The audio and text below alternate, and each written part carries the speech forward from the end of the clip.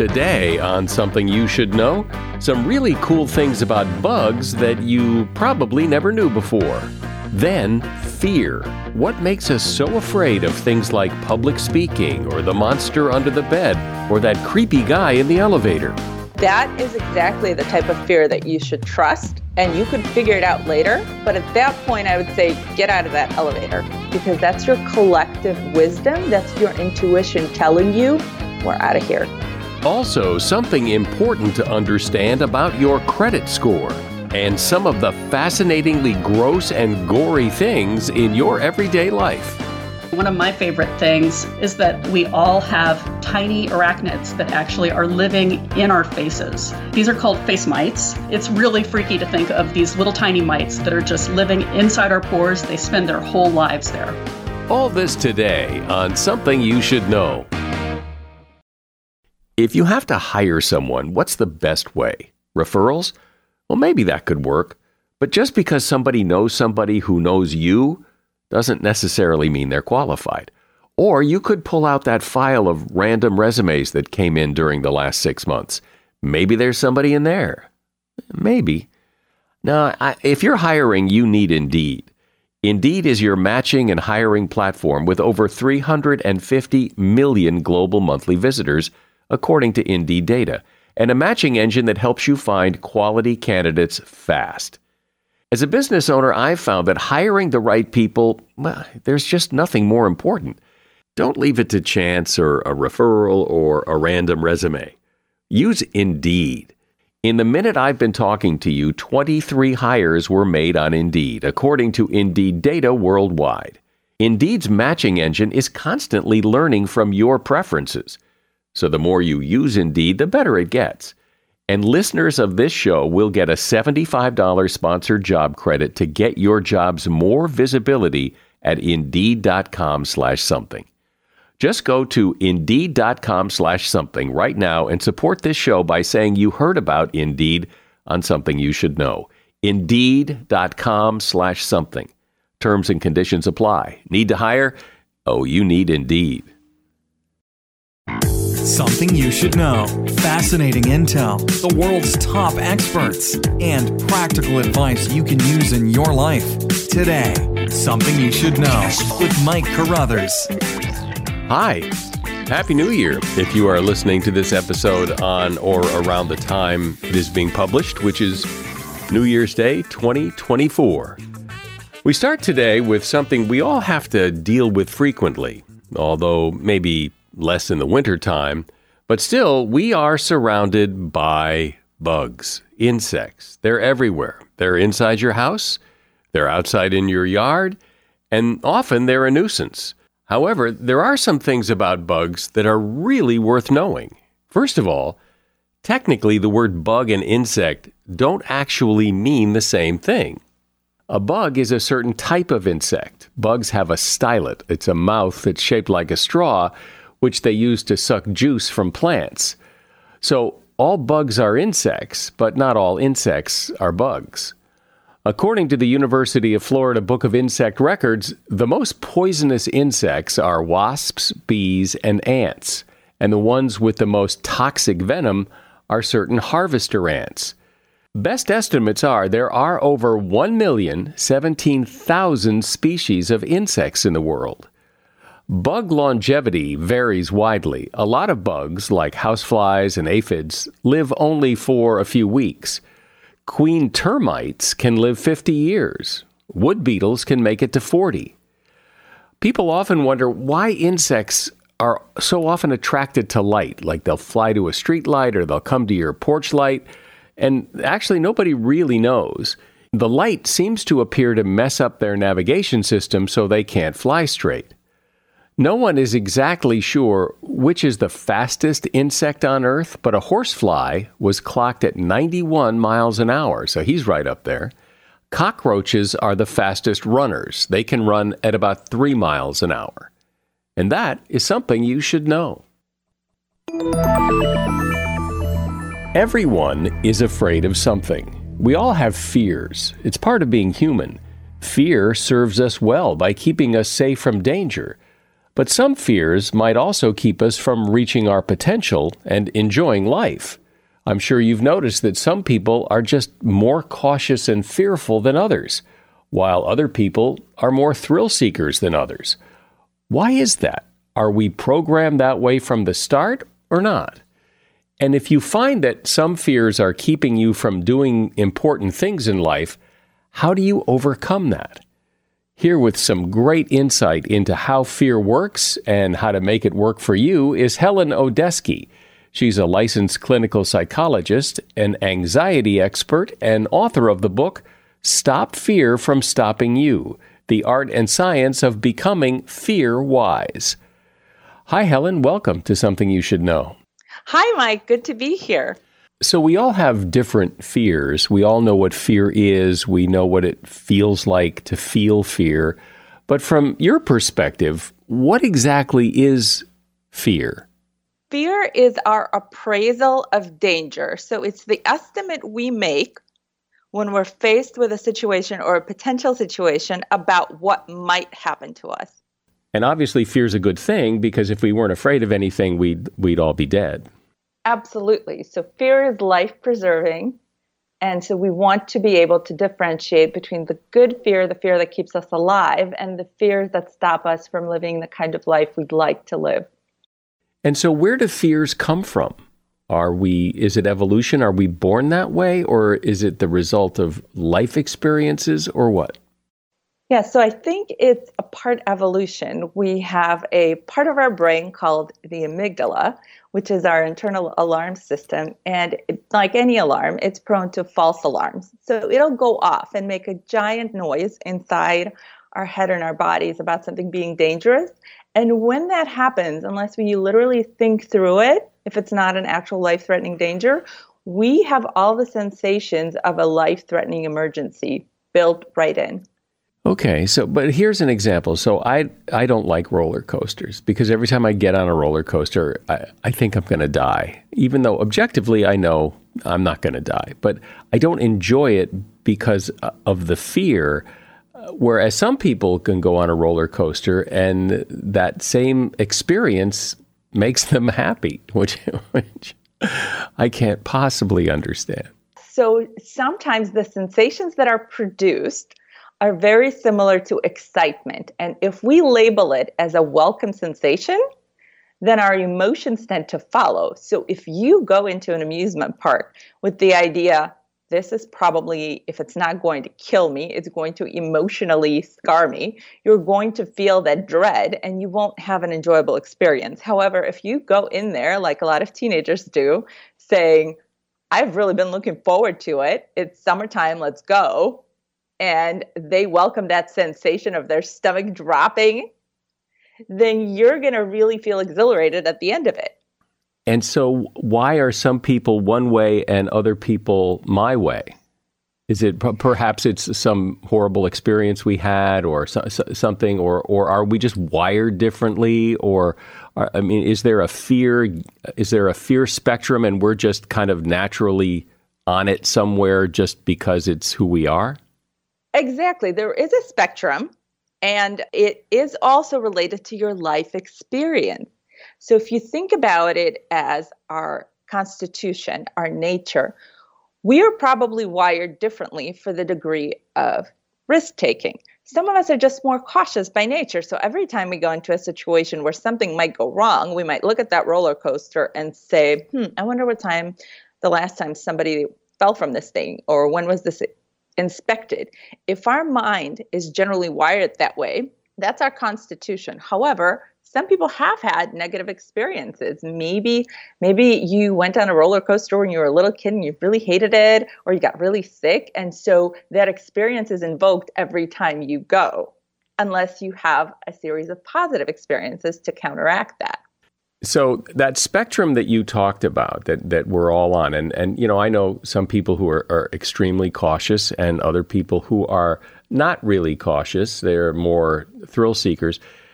Does it tend to apply to different parts of life? Or if people are cautious, they're cautious in most things, and thrill seekers are more thrill seeking in most things? Or is it very individual depending on the situation? This is a really good question. I'll try to tease this out.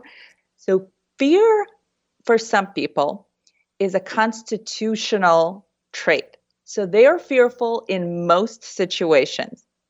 However, I have worked with people who are risk takers in most of their life and may have had an experience of anxiety where in one area of their life, for example, public speaking, they tend to be very cautious and very afraid. So let's talk about the fear of public speaking, because I think we've all heard those stories, surveys of that fear of public speaking is a bigger fear than the fear of death. And they repeat these surveys year after year, and it keeps coming back as the number one fear. Why? So a lot of that is what we pin onto public speaking. A lot of us have somehow grown up thinking that this is something that you have to be able to do and execute really well to be liked and to be accepted and to be considered a worthy human being. And so when we can't do it, we start feeling unworthy and less than. And so it's self-protective to say, maybe there's a way to get out of this. So I don't have to look less than or feel less than or not be accepted or feel rejected. But it does sometimes seem when you can't get out of it and you have to go through with it, a lot of people can't kind of buck up and do it. They sabotage themselves, which just reinforces the fact that they didn't do a good job and now nobody accepts them and they've failed. Yes. And I would say a lot of that is because they're in such an anxious state that they're better off taking a few minutes to calm their system down and re-engage. And there's all sorts of tricks that we can talk about to do that. But bottom line is, if you are in the middle of a very high anxiety state, we're talking 8, 9 out of 10, it's very hard to get fluent speech out. You're feeling lightheaded. You're feeling like your world's about to crash around you. And it's very hard to produce something that sounds coherent and interesting and relatable. And so what are some of those tricks of the trade that will help people deal with that in the moment?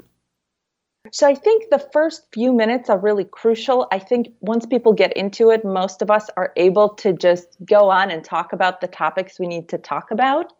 So one of the things that I like to suggest to my clients who are anxious is, hey, start by asking a question. By the time your audience engages with you and you take the 30 seconds to a couple minutes that takes, you're already engaging with them just by virtue of needing to listen and pay attention to what they're telling you. So you're taking the focus off of you. The other thing that I like to say is ask people or tell them simple things like how much you want to be there and how happy you are to talk about whatever you're talking to them about, because that's familiar to you. Introducing yourself, saying who you are, saying a little bit about yourself is very familiar. It's automated. It doesn't require much scrutiny. Right. You know who you are, so that should be pretty easy to talk about.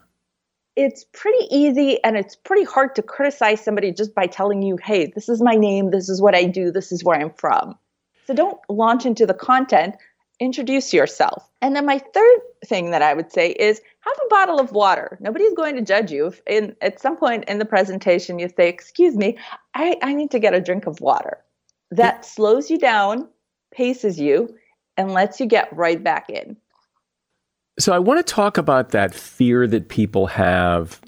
You're walking down the street and somebody's coming at you the other way and you get that feeling, something's not right here. Has that been studied, and is that a thing? That is a thing, and that's actually a sign of danger that we teach people to pay attention to.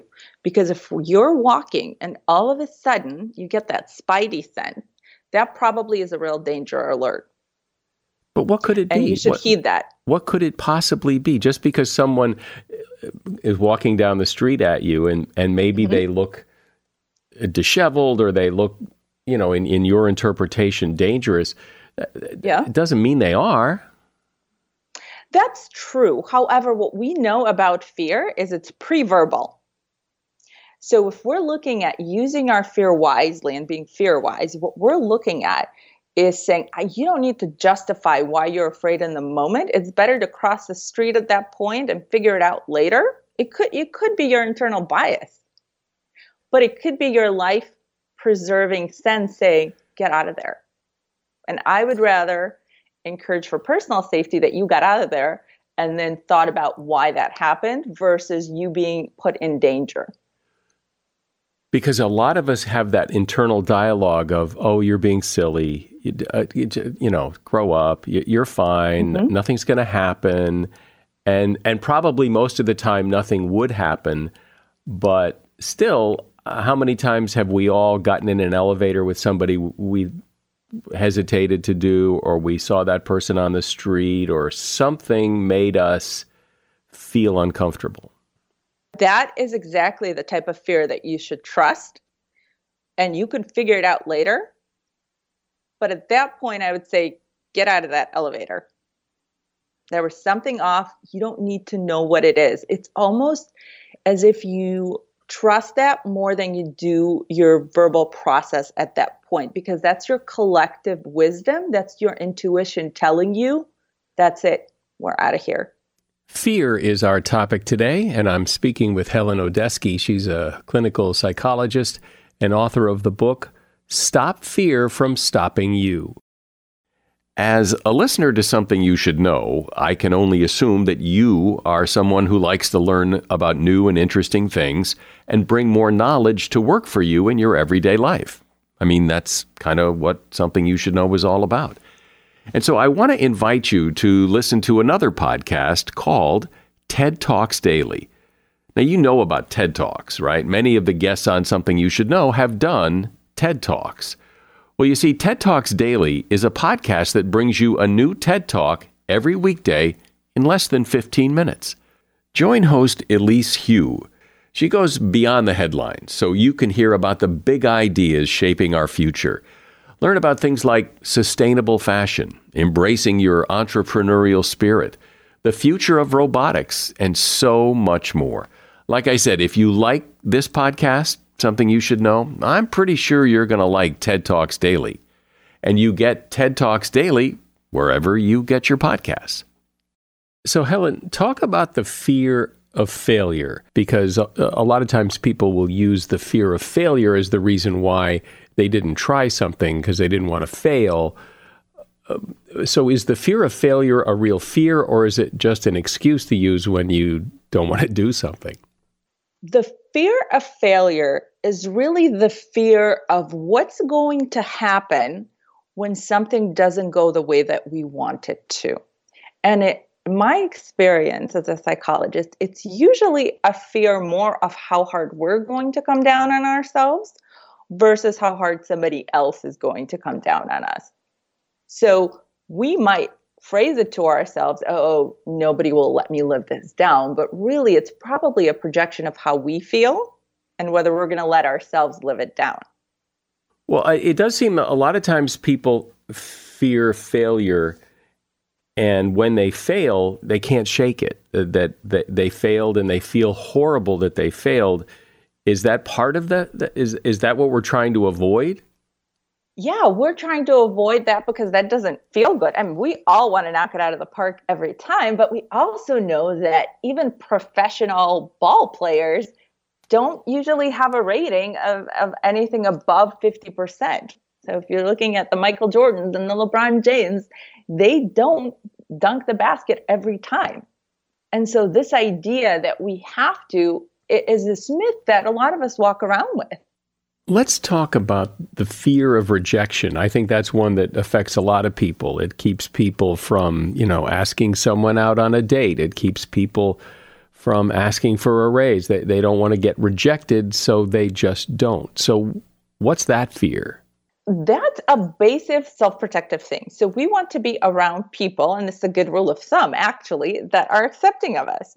So when we're around a lot of negativity or rejection, we tend to recoil. And if we've had those experiences, we tend to get self-protective and avoid those situations. So in order to overcome that, One of the things that I teach is that we have to start looking at rejection as not personal. So someone may not be rejecting you, particularly if we think about dating. They've just met you. They don't really know you. So whatever they're imposing on you probably has more to say about them than it does about you. And so if you can find a way to look at those situations in neutral terms, so I'm just looking for somebody where it's a goodness of fit, where I feel comfortable, where they like me and I like them and it feels easy, then I think you depersonalize it from that self-talk that we get often, which is, oh, they didn't think I was good looking enough, or they didn't think I was smart enough or funny enough, or all those tapes that start playing in our head.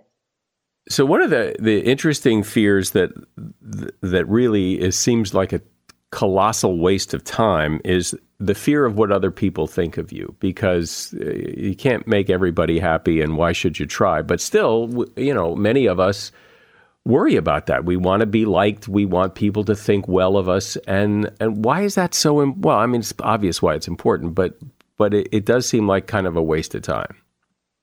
It absolutely becomes a waste of time. And it is important because if you think about it from an evolutionary standpoint, if you weren't accepted, you lost resources. You couldn't get access to food, shelter, or a suitable partner so you could reproduce. So you really had to think about that and make sure that you fit in with the group. Now, a lot of us take it to the extreme and start worrying about what people might think about our hairstyle, or our choice of job, or even what type of car we have, right?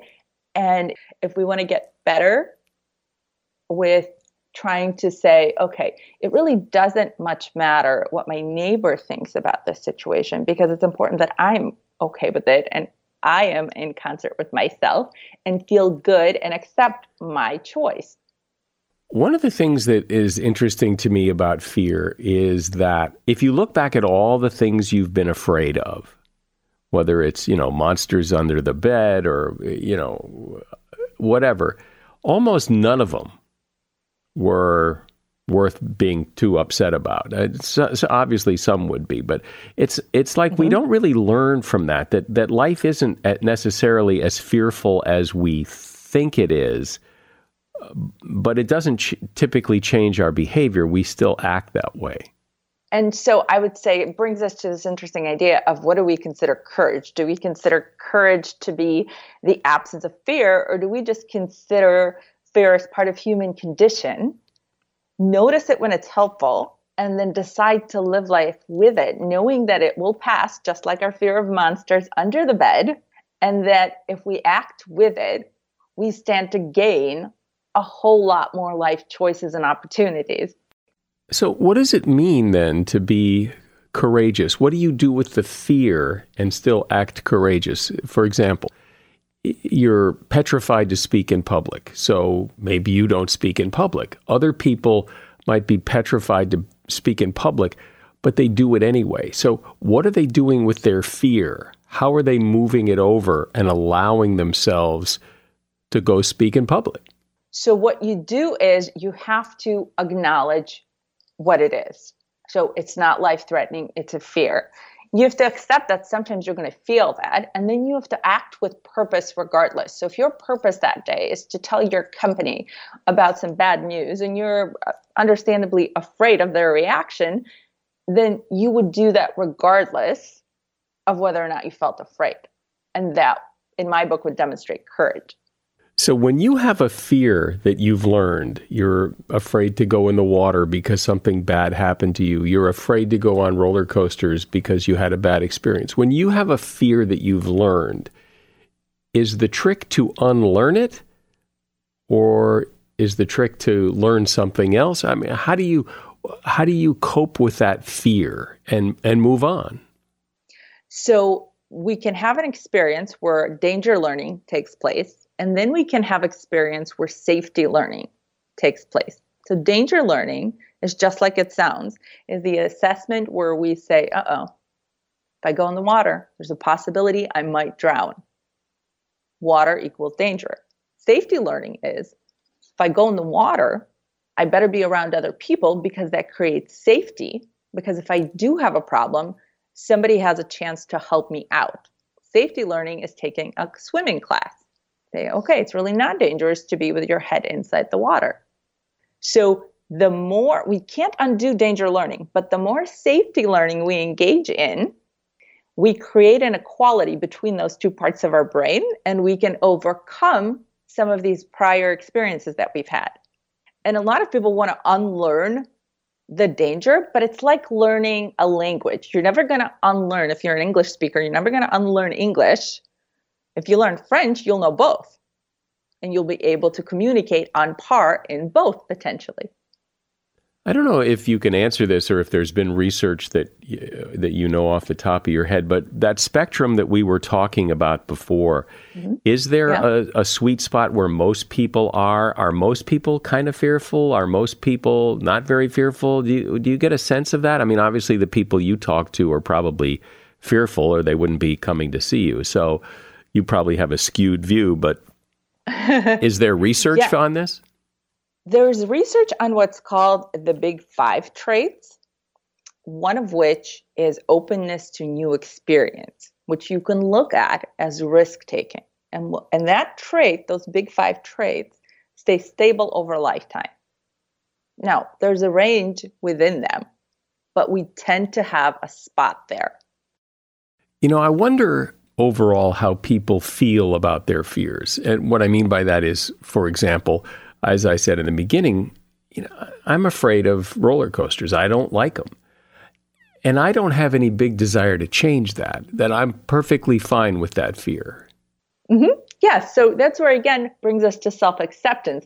As long as you can accept that it's okay to be who you are and play to your strength and maybe tweak some skills that you're hoping to expand, you're in pretty good shape.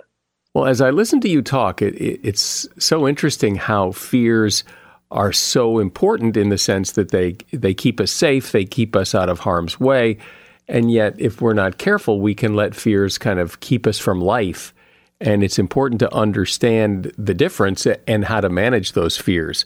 My guest has been Helen Odeski. She is a licensed clinical psychologist and author of the book, Stop Fear from Stopping You, The Art and Science of Becoming Fear-Wise. And there's a link to that book in the show notes. Thanks, Helen. I appreciate your time. I appreciate your time as well. Thank you for having me on. When you were a kid, things that were kind of gross were probably more interesting and intriguing to you than they are now. You know, things like bugs and worms and smells and odors. Creepy is cool when you're a kid, but then as we get older, it's not so acceptable to talk about it. Unless, of course, you're Erica Engelhaupt. She knows all about gross and creepy and gory things. Erica is a writer and editor for National Geographic and author of the book Gory Details, Adventures from the Dark Side of Science. Hi, Erica. Thanks for having me on. So what's a nice grown-up like you looking at creepy and gross things? You know, I guess if I had to sum it up, I would say I like answering the kinds of questions that people are afraid to ask. So, anything that's kind of creepy, crawly, gross, or weird, I've always been very curious about any of that stuff. Frankly, I think that all of us are. I don't think we ever really lose that childlike curiosity with gross stuff. I think we just maybe get too embarrassed to talk about it. Yeah, I think you're exactly right. So what's like one of your, just to kick it off, one of your favorite gross things to talk about that hopefully isn't too gross, but... Well, everyone's, measure of what's too gross, I guess, can be different. We're all kind of sensitive to different things. But I think personally, one of my favorite things to talk about, and that is often very surprising to people that they didn't know, is that we all have tiny arachnids that actually are living in our faces. And these are called face mites. Their scientific name is Demodex. And we all have them, as far as scientists can tell. And they're probably not doing us any real harm, but it's really freaky to think of these little tiny mites that are just living inside our pores. They spend their whole lives there. And do we think they're serving some sort of purpose?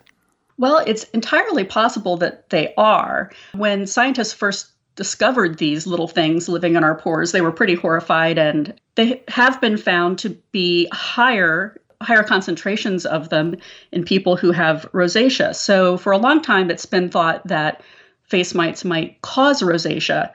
But scientists who I talked to said that it's also entirely possible that we have more of a symbiotic relationship with these face mites. They might be eating bacteria in our pores, doing some housekeeping by eating up all of the oils and things that are in our pores. And so we may be feeding them, and they may be giving back to us by, doing that kind of housekeeping. I actually got to see my own face mites, which was a big thrill. I mean, it's one thing to know that they're in there, but to actually see them was a lot of fun. So I went to a lab, and the scientists, scraped some oil out of my pores, put it on a microscope slide, and we took a look. And sure enough, there they were. And they're just like these little skinny, almost like shaped like a plug, because they fit inside a pore. And then they have these 8 little itty bitty legs wiggling around. So it's amazing to think that those little critters are just in all of our faces all the time. And for the most part, they're just doing their thing, and we don't even know they're there. Ugh, that's kind of gross. Well, you know what's interesting? As you're describing these face mites that are living in my pores, which is just so gross, but my reaction is that's disgusting. I think that's the reaction of a lot of people. And yet, so much of nature is kind of gross. Why, I wonder, are we so disgusted by these things that are really just part of nature? Disgust is a pretty universal emotion. Everyone feels it. People around the world even make the same kind of facial expression for something that's gross, where you kind of scrunch up your face and nose and maybe even stick your tongue out if it's really gross. And we tend to be disgusted by the same kind of things for the most part. So things like insects and pests, they can potentially carry diseases, and might be a sign that something's dirty. So, it makes good sense that we might be grossed out by those kinds of things. And we're grossed out by, any kind of sign of illness or, bodily fluids, things like that. So, it really makes sense that the kinds of things that gross us out tend to be things that could potentially harm us or make us sick. That said, we're surrounded by these things all the time. And I guess, one little funny story that I would tell about that is how many people are actually going into emergency rooms with insects that have gotten into their ears or even up their noses. I mean, this was just a kind of a weird little thing. I've always heard these stories of you accidentally swallow 8 spiders a year, or there's, some kind of numbers. And I think that those things are mostly made up, but it is true that it's pretty common for doctors to see people coming into emergency rooms with roaches in their ear. And I thought, I could give people one little piece of practical advice based on this, which is that something you should know is that if a roach does get in your ear, it's probably going to be while you're asleep at night. And what you want to do is keep that roach alive until you can get to an emergency room to get it out. I read a really funny story about doctors who tried to test ways of getting roaches out of people's ears. And I think this is something that everyone is horrified thinking about. But it happens so frequently that doctors have actually written about the best ways to get roaches out of people's ears. And why do they go in there in the first place? Well, probably because your ear has wax in it, and that wax makes some of the same kind of fatty acids that are in meat. And so probably roaches are smelling that and, going in to investigate, and then they just get stuck. So, yeah, I mean, I know it's horrifying to think about, but this is something that happens to lots and lots of people. There are tens of thousands of people that go into emergency rooms every year with something in their ears. And roaches tend to be the thing that is one of the most common types of critters that tends to try to crawl in. Well, you were talking a moment ago it's so interesting that we're grossed out by so many things like this, but other animals aren't. You know, if I see a dead animal in the road, I mean, I kind of look away. That's kind of gross. My dog will go right up to it and sniff it and maybe take a bite, and I mean, if I let it. But it's just humans are grossed out, but nobody else is. That's right. Humans have a really finely tuned sense of disgust. We probably have the best sense of disgust of any animal, I think, so greatly that we have this sense of manners.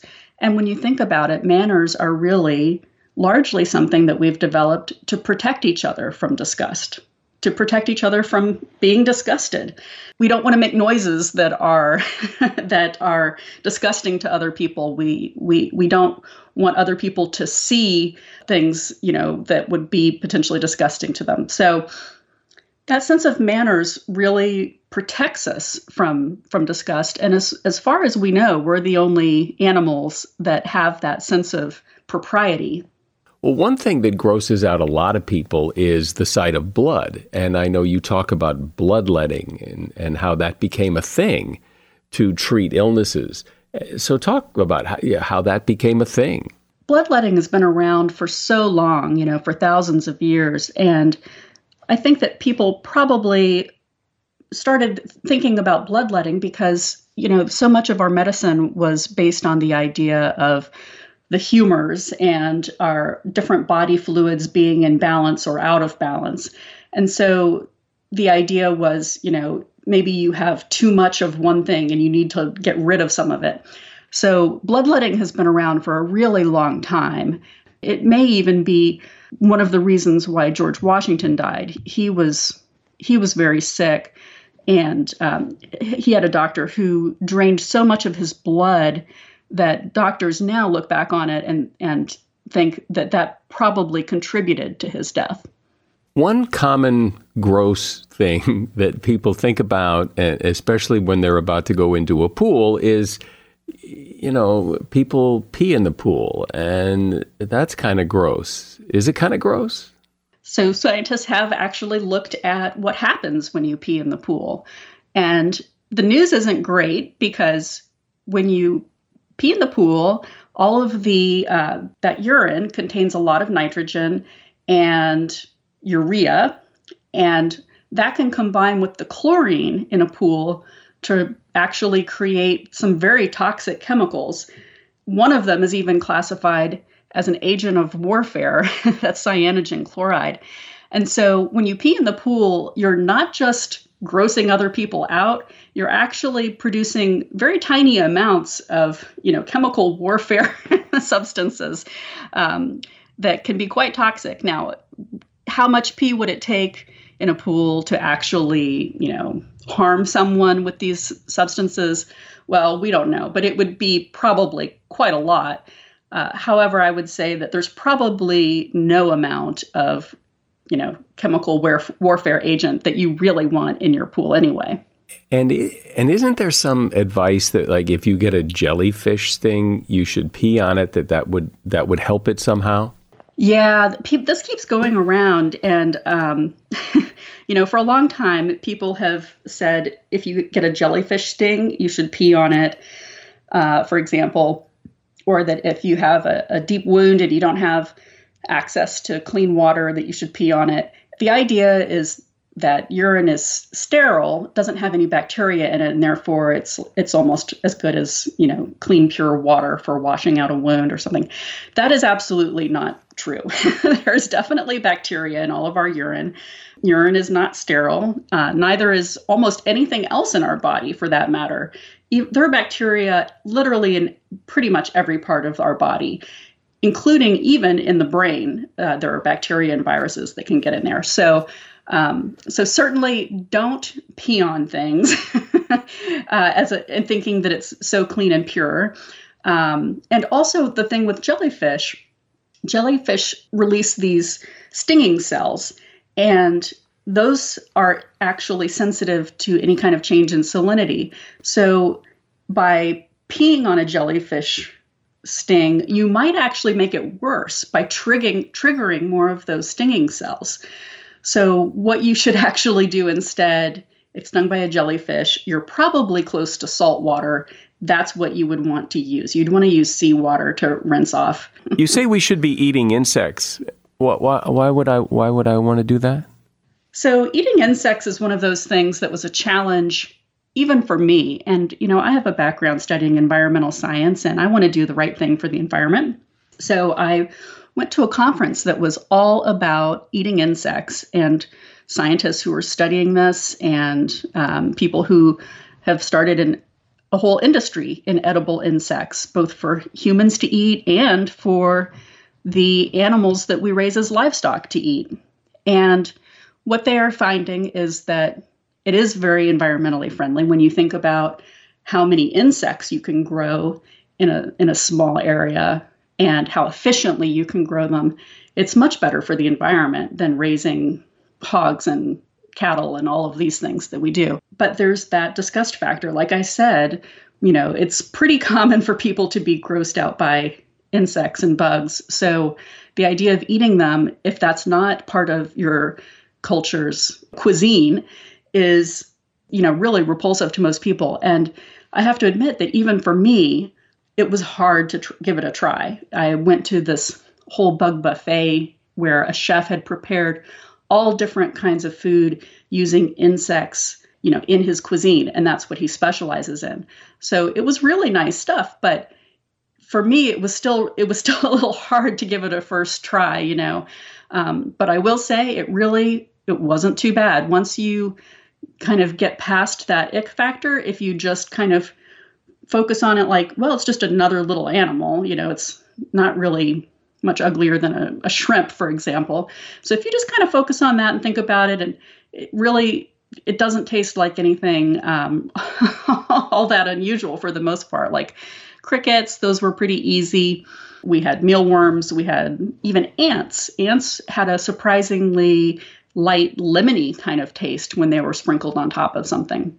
The only one that really was hard for me and that kind of grossed me out was he had served a silkworm pupae, which is like the teenager form of a silkworm in between a baby and an adult.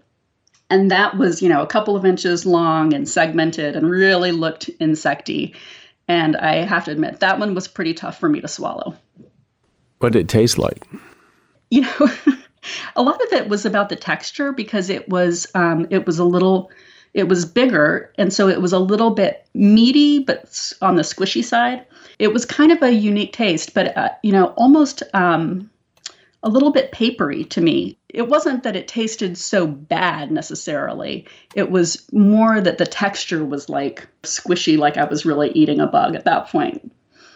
Well, I know it came up in a conversation on a previous episode, but one way to eat bugs like crickets is cricket flour, and you can buy cricket flour at Amazon or lots of places.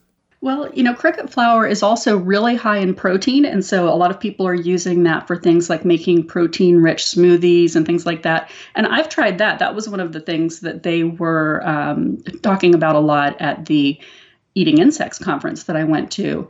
And, I tried some of that in a drink. You can't even really taste it. You wouldn't even know. It just tastes like protein powder, like any other kind of commercial protein powder you would buy. And yeah, so that's a great kind of, again, an environmentally friendly way of, adding some protein to your diet. And again, like once you try it, I find it's not so gross. Once you've tasted it and said, oh, actually it tastes like nothing, then, I think most people are more afraid of trying something than they really need to be. Give it one shot, and if it's really not that bad, I think you'll find that you're not so afraid of it the second time around. One thing I saw in your book, one thing that really kind of grossed me out was these fatbergs. These not ice. It's like icebergs, only they're made out of fat. So lurking under the sewers, these are giant mountains of fat, grease, and whether it comes from, what goes down toilets to what doesn't go down grease traps in restaurants and things like that. These can build up into these massive clogs that in London have even been found to be as big as city buses in some cases. But it's not just London. These have been found in cities across the US. New York City has had some famous fatbergs as well. And it's another area where scientists are trying to figure out how these fatbergs form, what causes them, how to prevent them. And, one of the biggest things is just getting people not to put so much gunk down into the sewers. It's amazingly hard. People flush, there are all these wet wipes that say they're flushable. They're really not. And so they develop into these just enormous accumulations that have been probably around, since as long as we've had sewers. The Romans, for example, had sewers. Famously, they developed a sewer system, and they used to send slaves down to go clean all of this gunk out. These days, we have to send people down with heavy equipment to blast the stuff out. Something else that plagues major cities often is rats. And I get creeped out by rats. I've never liked rats. And then we hear these stories about how they are getting so big and so indestructible, and they're the size of a small dog. So can you talk a bit about rats? So rats are the ultimate survivors. Rats today are all over the world. Anywhere where there are people, there are rats. And so in that sense, I guess you could say that they're taking over the world. But they're really adapted to live alongside humans these days. They really are dependent on us for the most part for their food and shelter. What's amazing is that as much as we hate rats, we know so little about them. We know so little about their actual ecology and how they live in the wild. In this case, the wild for rats is now mostly, in our homes and in our cities. So one ecologist even told me, she said, we probably know more about the ecology of polar bears than we know about rats. And so they have been trying to study and understand rats and how rats move around different places and what causes, large infestations of rats to happen in some places. And one of the big things is that when you try to eradicate rats, when you try to kill all the rats in one place, they will just move to another. And so, you'll end up with kind of a wave of rats that moves, that can move around, from city block to city block. Well, we all are surrounded by gross and creepy things. And what's interesting is like the more we talk about them, and the less creepy they sound. Erica Engelhaupt has been my guest. She is a writer and editor for National Geographic, and her book is called Gory Details, Adventures from the Dark Side of Science. And you'll find a link to that book in the show notes. Thanks for being here, Erica. Thanks. Take care. Everybody's concerned, or should be concerned, about their credit score. But there are some things about your credit score you may not understand. First of all, there are 5 major factors that have an impact on your FICO credit score. They are payment history, your level of debt and credit utilization, the age of the credit, the mix of the credit, and the number of credit inquiries. 30% of the score is utilization, and a lot of people don't really understand what credit utilization means. For example, you might think that if you pay off a credit card, the financially responsible thing to do would be to close that account. But credit utilization, remember that's 1/3 of your credit score, means how much of your available credit are you currently using. So you want to have a good portion of your credit available that's not being used. If you close the account, you lower the amount of available credit, which could hurt your credit score. Now, some cards charge a fee if you don't use their card for a long time, so you want to watch out for that and try to use the card once in a while to avoid that charge. But having credit that you don't use is generally a good thing, and that is something you should know. There are lots of things we discuss on this podcast that I bet your friends would like to hear, so please tell them about this podcast, share the link with them, and let them listen as well. I'm Mike Carruthers. Thanks for listening today to Something You Should Know. The Bigger Pockets portfolio of podcasts are worthy of your investment. We're having a real conversation as real estate investors. New episodes available every day. It's important to buy where it makes money and not necessarily where you want to travel to. Bigger Pockets, On the Market, Rookie Real Estate, or Money Podcast. The purpose of flipping is to create more cash so then you can reinvest into other types of properties. The Bigger Pockets Podcast on YouTube or wherever you listen.